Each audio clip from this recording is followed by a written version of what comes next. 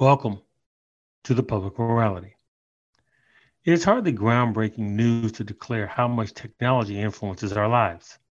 Since Gutenberg invented the printing press, humans have embraced and adapted to various forms of innovation. Over the past several decades, through subtle but consistent infiltration, technology in positive and not so positive ways has commanded large influence of our daily lives. Joining me to discuss the impact technology has on our society is the author of this fascinating, alarming, and informative new book containing big tech, how to protect our civil rights, our economy, and our democracy, Tom Kemp. Tom Kemp, welcome to the public morality. Thanks for having me on. Hmm. I'd like to begin where you began in your text discussing your motivations to write containing big tech. Yes, I wanted to create a simple and comprehensive look at the issues concerning big tech that your Uncle Larry or your average politician could say, aha, I get it, without having to hand them 500 articles and say, go at it. It really works to big tech's advantage that there's confusion on the issues. Second, I wanted to say, there are actually some simple solutions to many of the problems associated with big tech, which I try to provide in the book. And then the last thing is that there's been so much happening in the last year, such things such as AI, TikTok, the repeal of Roe versus Wade, that really haven't been covered in past books. So I wanted to give a fresh and up-to-date look at big tech. You began your text citing Leland Stanford, and for those, because you're in the area where Leland Stanford is well known, as well as the big four railroad barons. So I'm assuming, do you consider them as well as others the antecedents to today's tech giants? Yes. So we've had big monopolies in the past, but I fundamentally believe that these guys are just at a whole nother level. So past monopolies like Standard Oil were very powerful, but they didn't know everything about you.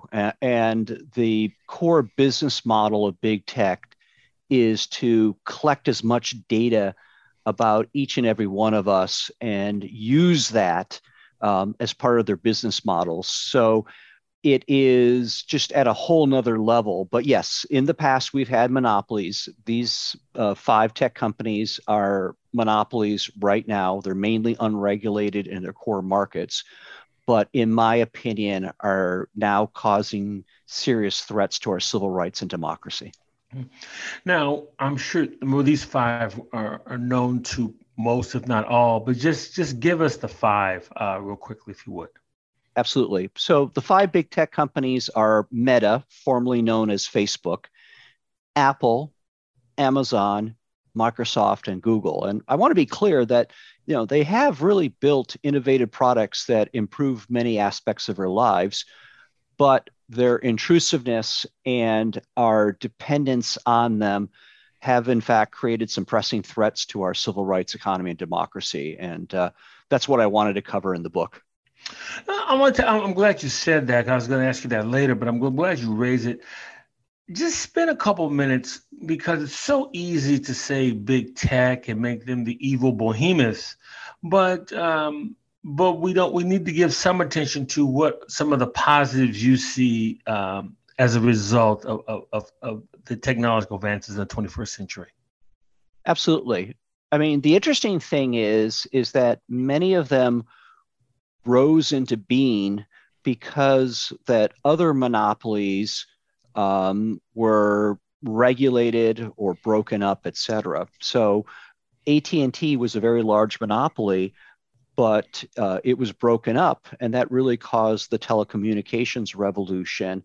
And eventually companies like Apple with its iPhone and Google with Android were able to flourish. If it was a AT&T only world, we wouldn't have these type of companies. Similarly, Microsoft used to have the dominant browser, Internet Explorer, because it required its OEMs, its hardware manufacturers, to only support and only be able to use Internet Explorer, but because the Department of Justice, really in its last main big antitrust case, was able to put pressure onto Microsoft, it opened up the Windows operating system to allow for other browsers. And that's where companies like Google came into being with its powerful, not only its search engine, but eventually came out with products such as the Chrome browser, et cetera. So yeah, the big tech companies have done some amazing, companies and products and that do everything from e-commerce to mobile devices to internet search to operating systems for our phones and PCs and our Macs, et cetera. The core issue is that they've historically been unregulated in terms of their business practices. There's been no guardrails in terms of the amount of data that they've been collected.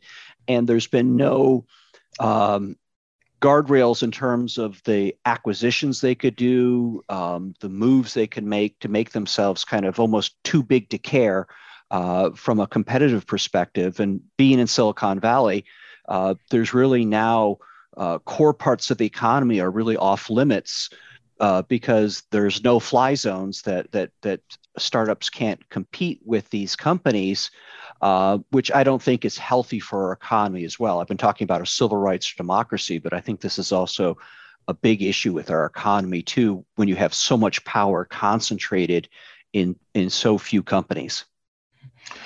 Given the focus of your book and for the purposes of this conversation, I mean, we're discussing tech. More broadly, we're talking about big tech, and one of the things that I sort of took away from your text is, unlike the worlds of railroads and automobiles that were once dominant, technology has sort of organically woven into our daily lives in so many different ways. And would that be an accurate assessment on your part? Absolutely. I mean, the scale of big tech is just amazing. I mean, Google has 4 billion users of its product. The Earth's population is what, 8 billion or so. So like half the world uses a Google product. Facebook has well over 2 billion users using its Instagram, its Facebook, its Messenger, WhatsApp, et cetera. And so if you kind of look at everything that we rely on in today's digital age, we rely on our mobile phones, we rely on our PC or Mac. We rely on a set of cloud services that are operated by primarily the 3 of the 5 big tech companies, et cetera.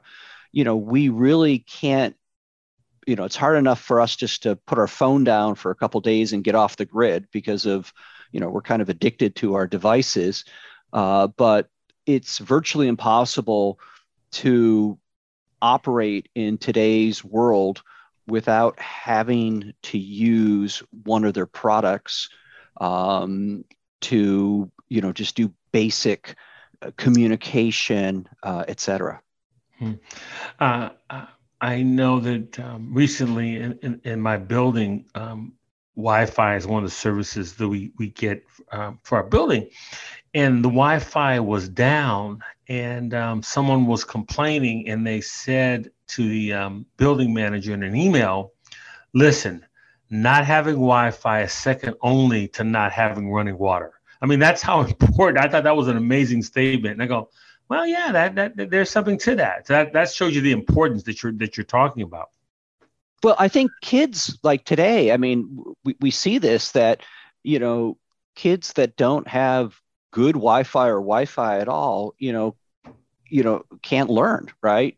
Especially, coming out of COVID, there was so much remote learning, but also a lot of the research they need to do or their homework is online, et cetera. And so, yes, we are in a digital age that we're reliant on, the network being on, 7 by 24. But it turns out that there's 5 gatekeepers in the economy and in our digital age that everything flows through them. And, we just have to hope that they're benevolent, et cetera. But it turns out that a lot of their business practices that we agree to, such as give me these free services and okay, you can have my data.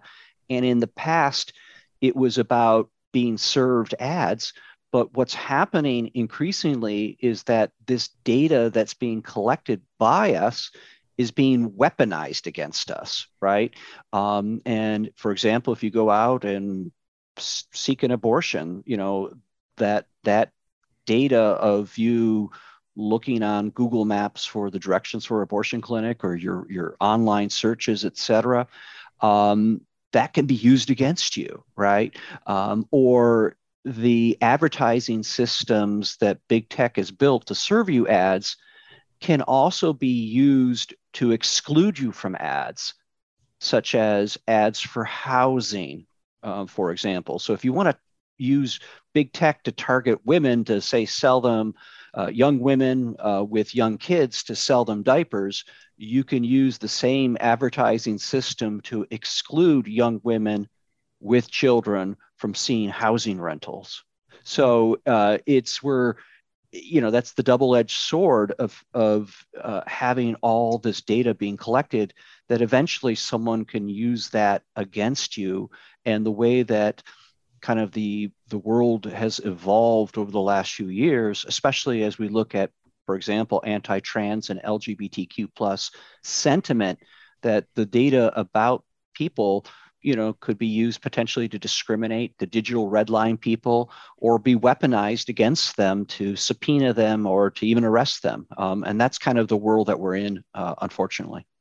Well, since I'll just leapfrog to this next point, because you talk about it in your text. Speak specifically to what is the weaponization of information? Is that it right there, or is there more to it than what you just articulated?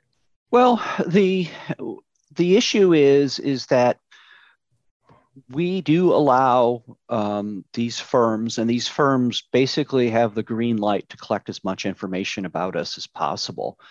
And so basically, we're like in that Big Brother movie or TV show where we're constantly, in effect, being recorded, and that data is either being used to serve ads to you, or the data is actually being sold. And it can run to some significant risk. It can lead to, for example, identity theft, that if the data gets into the bad guy's hands, they know so much about you that they can answer those security questions, right? Or they can figure out your passwords.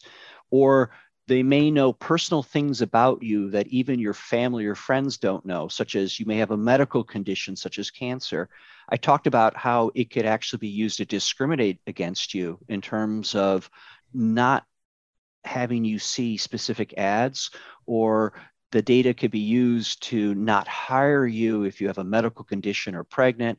But also what we saw coming out of the elections of 16 and 20, the data can be used to manipulate you. If you use, for example, artificial intelligence and serve up specific ads that prey on your fears, your concerns, it could help put you into proverbial rabbit holes. And that can and has been exploited by political actors or foreign states to kind of help rile the population up and influence the actual election. And the reality is that during the 2016 election, that 120 plus million Americans saw ads regarding the election in 2016 from the Russians. And I don't think they were doing that from a benevolent perspective as well. So they were trying to influence you.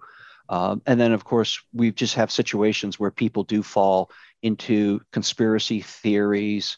I call them rabbit holes, where it's really tough for people to get out of these conspiracy theories because the information that's just constantly being fed to them, the videos, et cetera, play on their past data, and they're addicted to this stuff, and they start believing these crazy conspiracy theories. Again, these are my takes, and I enjoyed the book thoroughly, very much, and certainly hope that our listeners will follow suit and pick it up when it's available. But reading your text, I felt I was pulled in two different directions. And you sort of touched on it earlier, but I was pulled in a direction that there's a part of the culture, it may be a minority, but it's a part of the culture that's pulling us in a pre-Roe v. Wade world. That's in tension with this sort of really progressive, um, futuristic movement led by big tech. That so we're sort of being tugged in both ways, and ultimately big tech's the beneficiary whichever direction we go. And I wonder, how am I making too much of that, or how you saw that as the author? Yeah, I really think that um, big tech really thinks that, hey, it's no problem. What's the big deal, right? And people shouldn't be so concerned about privacy, et cetera. But I don't think they just know the reality of kind of human nature and the way things evolved. And they don't really they still don't really understand that, for example, children, right? That they design their products one way and they don't realize that one third of the internet are children. And it's completely unacceptable to have all this data collected about children. If it happened in the real world, right, the physical world, people would be arrested for stalking to be tracking what kids are doing, et cetera. But in their mindset, it's okay to kind of serve behavioral or targeted advertising to kids based on their data. But kids are at a stage in their life where they're trying to explore who they are, um, where they want to fit within society, et cetera. And as they go through that learning journey and experimentation and trying to find who they are and what they want to be, it's not healthy for people to have basically hoovered up everything that they've been doing, and then kind of pushing them in directions. And so we've seen examples for example, a couple of years ago, the Wall Street Journal, they actually had some reporters sign up as like 13-year-olds on TikTok, for example. And then within a few days, they're being served videos involving drugs, prostitution, slash pornography, et cetera. And, as adults, we can probably navigate around that. When all of a sudden a crazy video shows up, we may be able to stop it, but our kids are not able to do it. So it's just, but by the way, I do provide solutions. I don't want to be a Debbie Downer here. I do actually say, hey, there's actually some really good solutions to these problems that both us as consumers can do, but also what policymakers. So I don't want to just sit around and just identify the problems, but I also feel that there's an opportunity to provide some solutions, which I try to focus on in the book as And well. we're definitely, and I've carved you out some time to talk about some of those solutions. So we will make sure you do not leave this broadcast as Debbie Downer. We will make sure we will make sure of that, sir. Um, but I'm wondering, is this, just you just give the TikTok example? Is this, I guess, consistent with other dominant industries, in that when you sort of are monopolistic, you take on the amorality of the market. And so the market is amoral. So you're not thinking, is this right or is this wrong? But you're thinking more in terms of, this is profitable. Has big tech, in your view, fallen into that trap? Yes, they have, but they're also capitalistic entities. And so it's also in their best interest to also try to make it so that they block competition. And what's happened is that because they in effect run marketplaces. So, Amazon is a marketplace. Both Google and Apple provide marketplaces in the form of apps that they've also started and have taken the data in the marketplace where they've observed what other products are selling, et cetera, and then they come out with their own versions of it, right? And kind of knockoff brands, or in the case of Amazon, they call it Amazon Basics, and they start competing with other participants in the marketplace, but they have a fundamental advantage in which that the other participants, the non big tech participants in their own marketplace, have to pay the big tech firm, like in the case of mobile apps, they have to pay Google or Apple 30% if their products purchased through the marketplace, but they don't have to pay that themselves. So if Apple, for example, were to offer an ebook or an audio book on the Apple platform, they don't have to pay that extra 30% that a Spotify or someone else were to charge if you were to buy the book right there. And that gives them a fundamental unfair advantage as well. So it's kind of what you've talked about, the aspect of, anything goes, because we're all a part about this monetization, and the users are kind of stuck inside our walled gardens because it's very difficult to leave because our products lack interoperability. But it's also the fact that what they started doing in the marketplace is that they started participating in the marketplaces that they've created that have created unfair advantages to them and have locked out other companies. And they've basically have gotten to the point of they're kind of too big to care. And I think a great example of that is my son's Instagram account was hacked, right? Someone stole it and started, I don't know, publishing like Bitcoin stuff or whatever.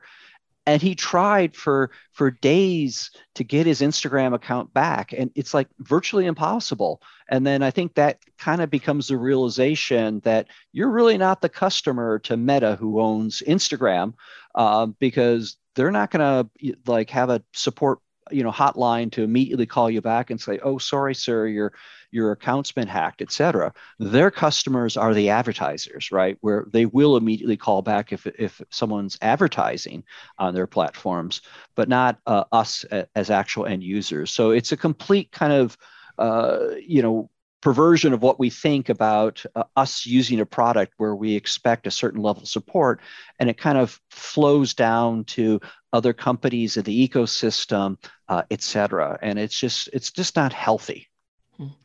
You just touched on some of the things really important for as much as we look at these large behemoths.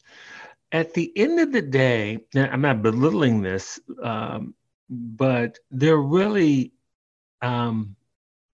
it's about advertising. I mean, we tend to forget that. We think of all this revolutionary stuff, but it really gets down to I've got 5 billion eyes to look at to show you, and we're just selling advertisement.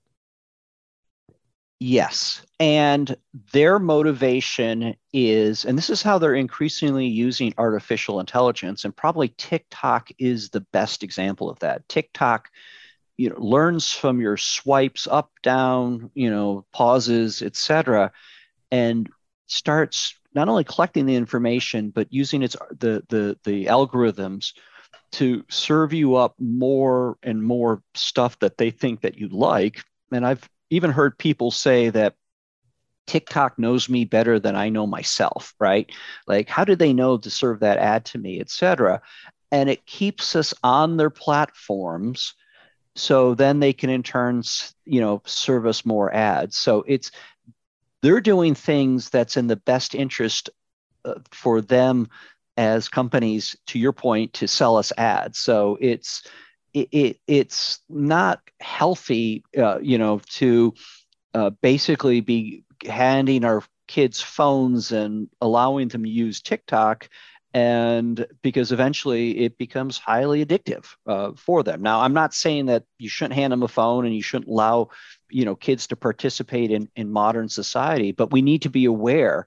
And there probably should be some guardrails that eventually, for example, a guardrail is, hey, maybe stop the self-playing mechanism after a certain amount of time. Maybe limit the amount of data being collected, especially for children if it involves sensitive information, et cetera.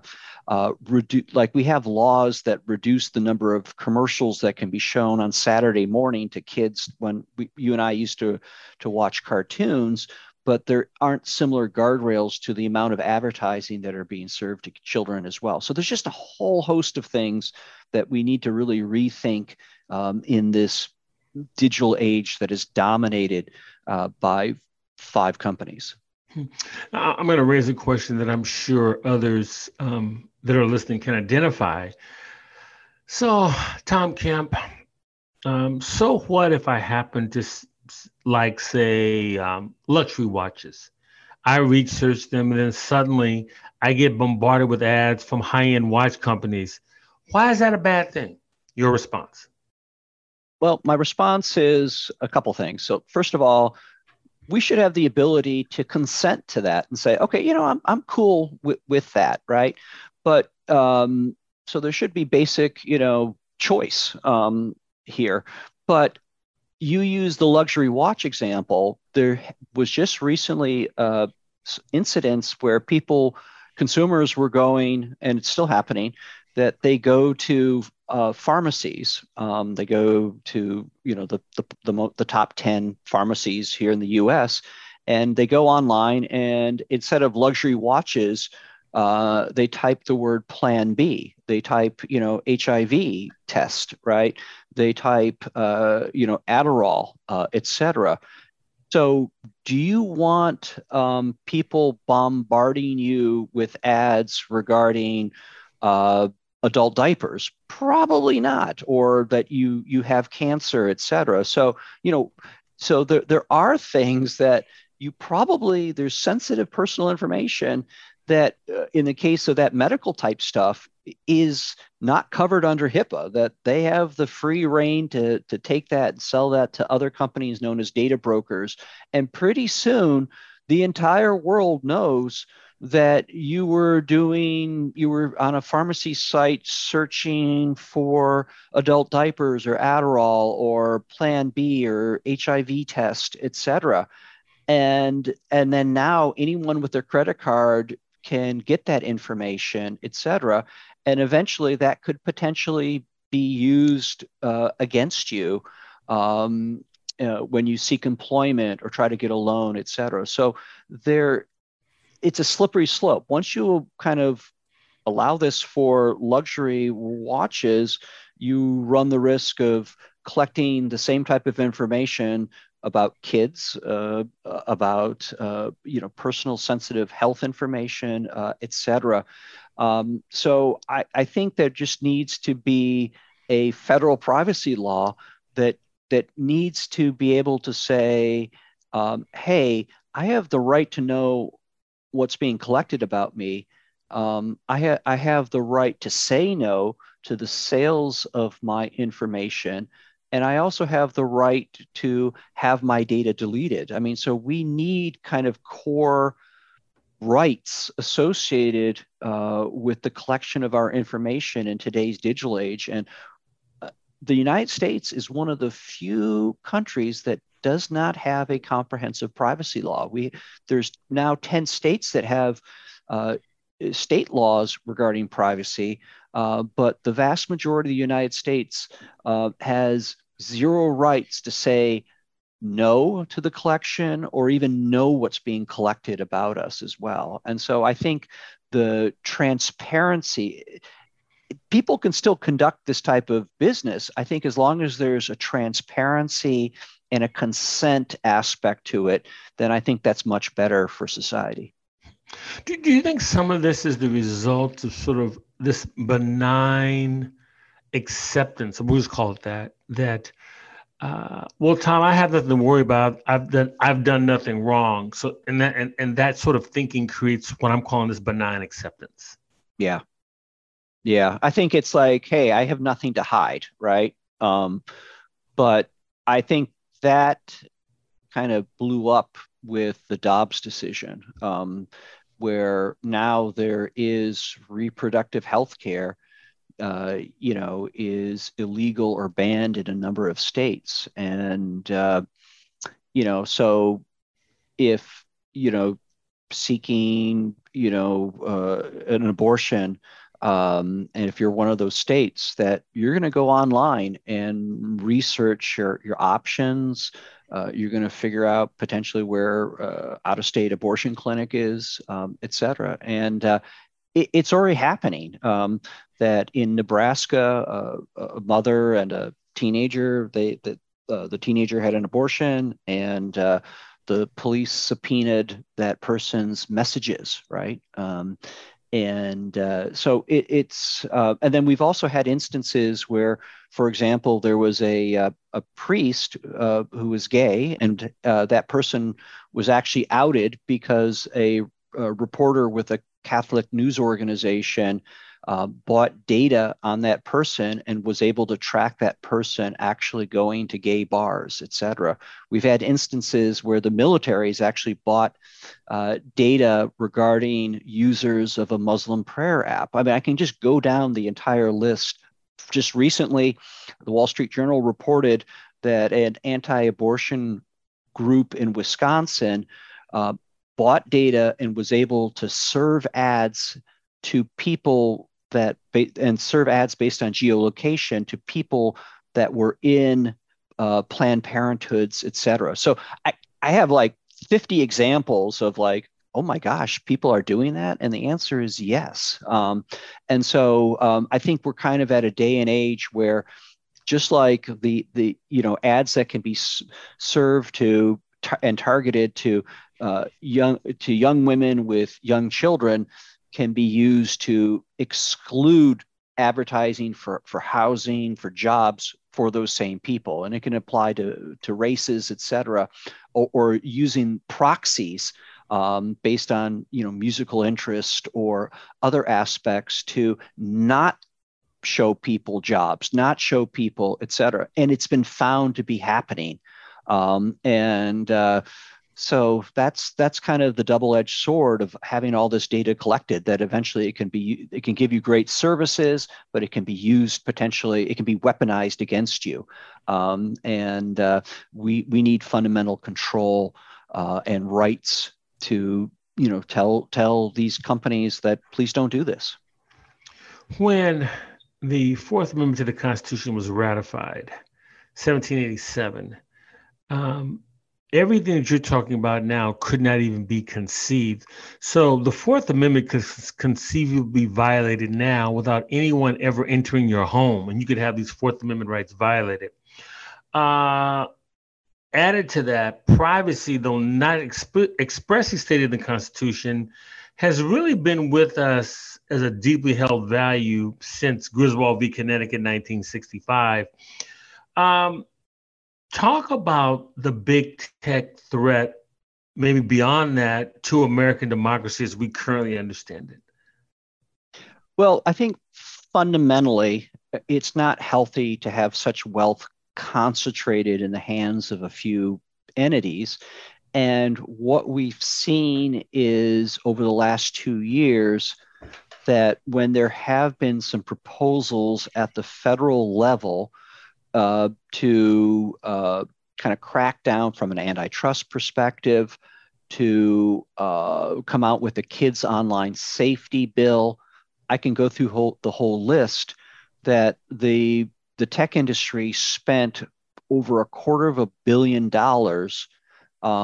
and we're able to apply pressure and actually get the vast majority of both antitrust as well as technology guardrail based bills killed, right? Money talks, right? And so I think that is a key way, just when you have a concentration of power, that democracy can be stifled, okay? But then we also have situations in which, yes, the Fourth Amendment basically says if there's going to be a search and seizure, you have to go to court, right? But because it turns out that there's these entities that work in the big tech ecosystem called data brokers that we don't even know who they are. They collect all this information, they buy it and they sell it, et cetera. What we've actually found is that government agencies, instead of going to a court and saying, hey, I need to track this person and where they're going, et cetera, they're just buying that data from data brokers, and they're basically circumventing the Fourth Amendment. And so that's not good, right? That the guardrails that we put up with the Fourth Amendment, that if you want to basically do a search and seizure, you need to get a court to agree to that. Well, you don't have to do that. And in fact, it's not only the government, but anyone else can in effect search your persons, your houses, and your papers and effects, because they're all stored in the cloud.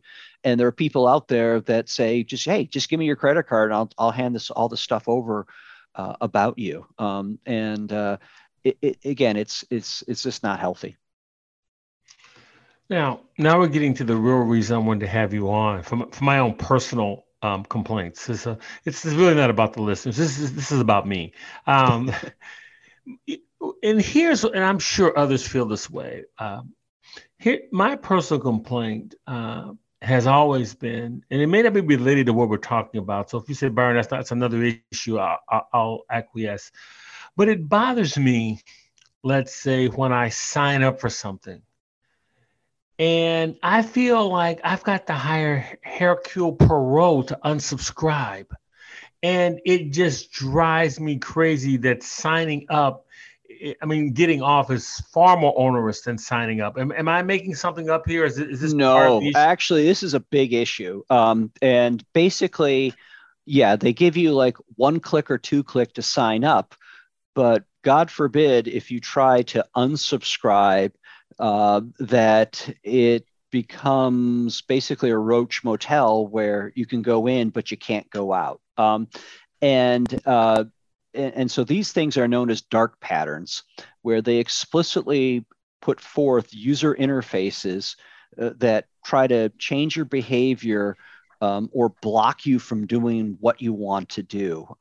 And thank goodness there's a relatively new chair of the FTC, Lena Khan, and the FTC now is going after organizations regarding the dark patterns. And so, for example, the Publishers Clearinghouse, like the sweepstakes people, they just paid a $18 million fine, and they were banned from doing that. And you can just kind of imagine, like, people signed up for different things and thinking that they won something, and then in the end, they probably got magazine subscriptions up the wahoo. But just the other week, that the Amazon for their Prime was sued because it was very difficult and it is very difficult for consumers to unsubscribe from Prime. I mean, they made it incredibly easy to sign up for Prime. It was the 1 click, but that I think they referred to it in their own internal documents as like the Odyssey, right? Like, there was like Project Odyssey, which had to do with this epic, journey, et cetera. And they actually, put into the documentation the internal design to make it very difficult. And not only is the FTC suing Amazon about that, but also Amazon's being sued in Norway, for example. And so, yeah, I mean, it's amazing, like how much on our credit card are like, we find that like subscriptions, like you sign up for the 30 days and then you cancel, but they say they you didn't cancel, et cetera. There's so much, I'm going to call it subscription fraud, right?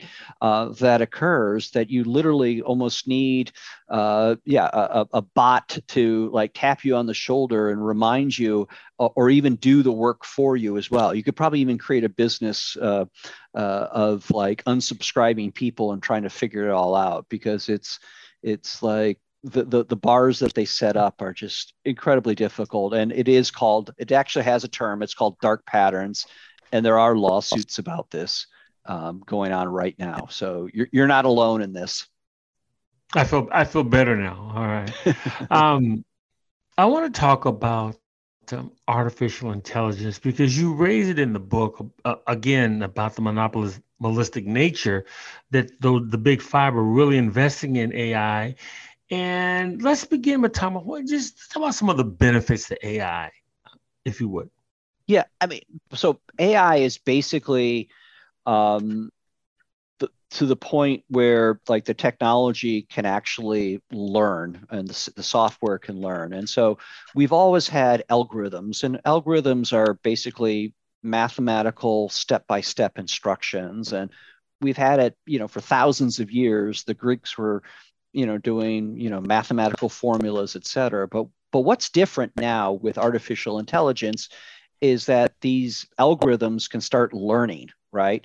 And based on the data, and they actually adapt.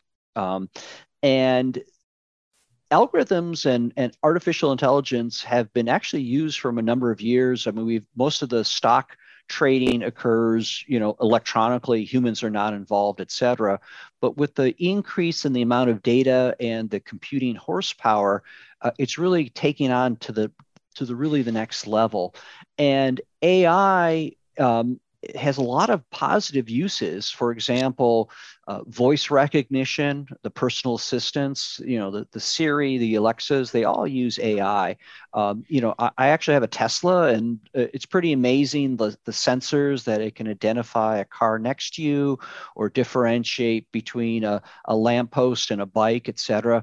And I'm really excited about the things that can be done from a medical perspective in terms of better analyzing tests and detecting, illnesses, et cetera. So there's so many good things that can be done with AI. I think AI has kind of reached, kind of the popular imagination over the last 6 months because of the generative aspect of AI, which is the ability to type text, create an image, or type a little bit of text and it can give you multiple paragraphs, et cetera.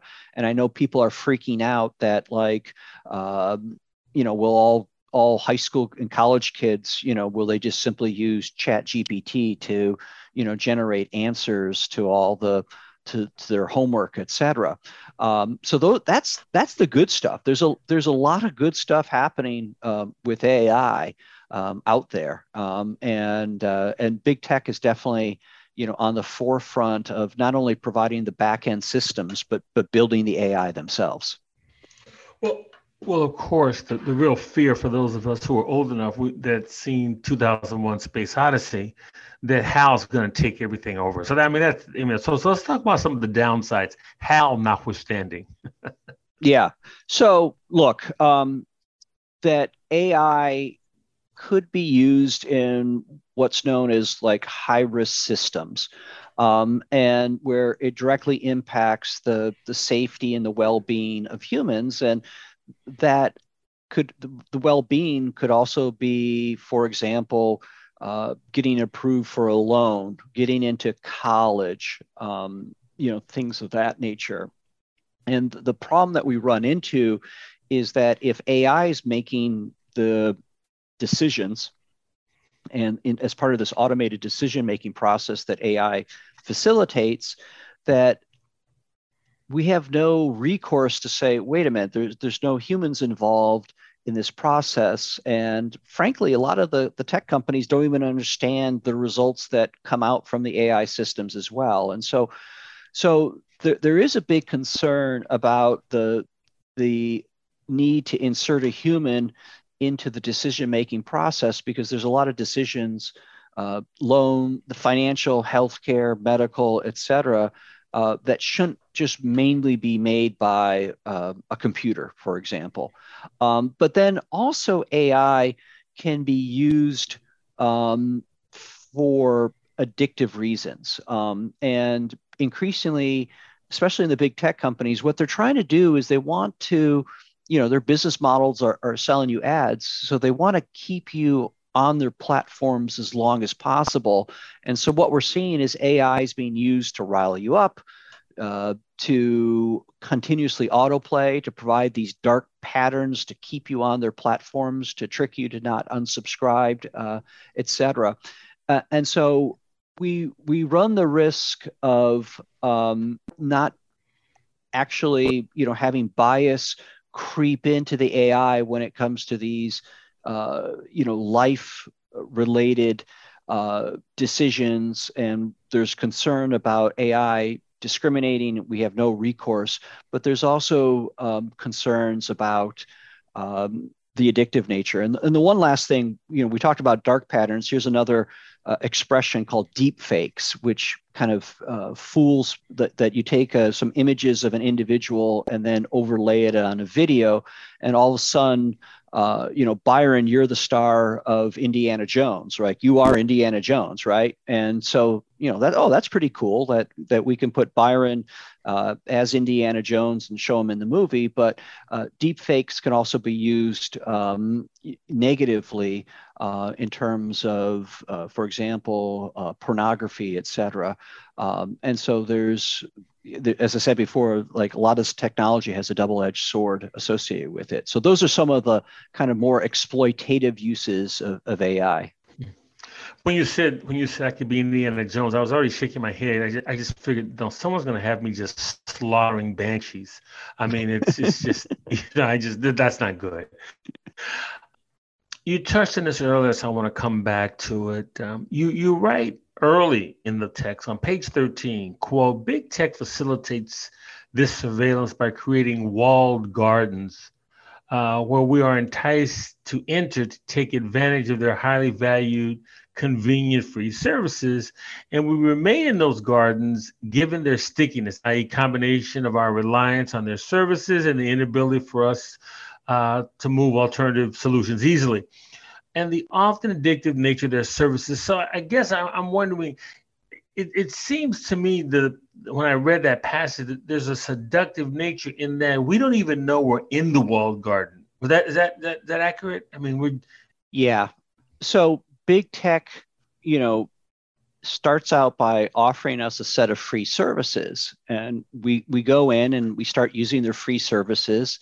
But their goal is to mine and extract what we do inside their walled gardens, and to service ads. And of course, it's in their best interest to keep us there as long as possible because they can service more ads, right? But the fundamental issue is that as more and more people enter the walled gardens, it starts building this thing called network effects, where the service becomes even more valuable and we're more reliant on us. And if we actually want to leave the walled garden, for example, if we want to get off of Facebook, of course you can. You can say, I no longer want to use Facebook.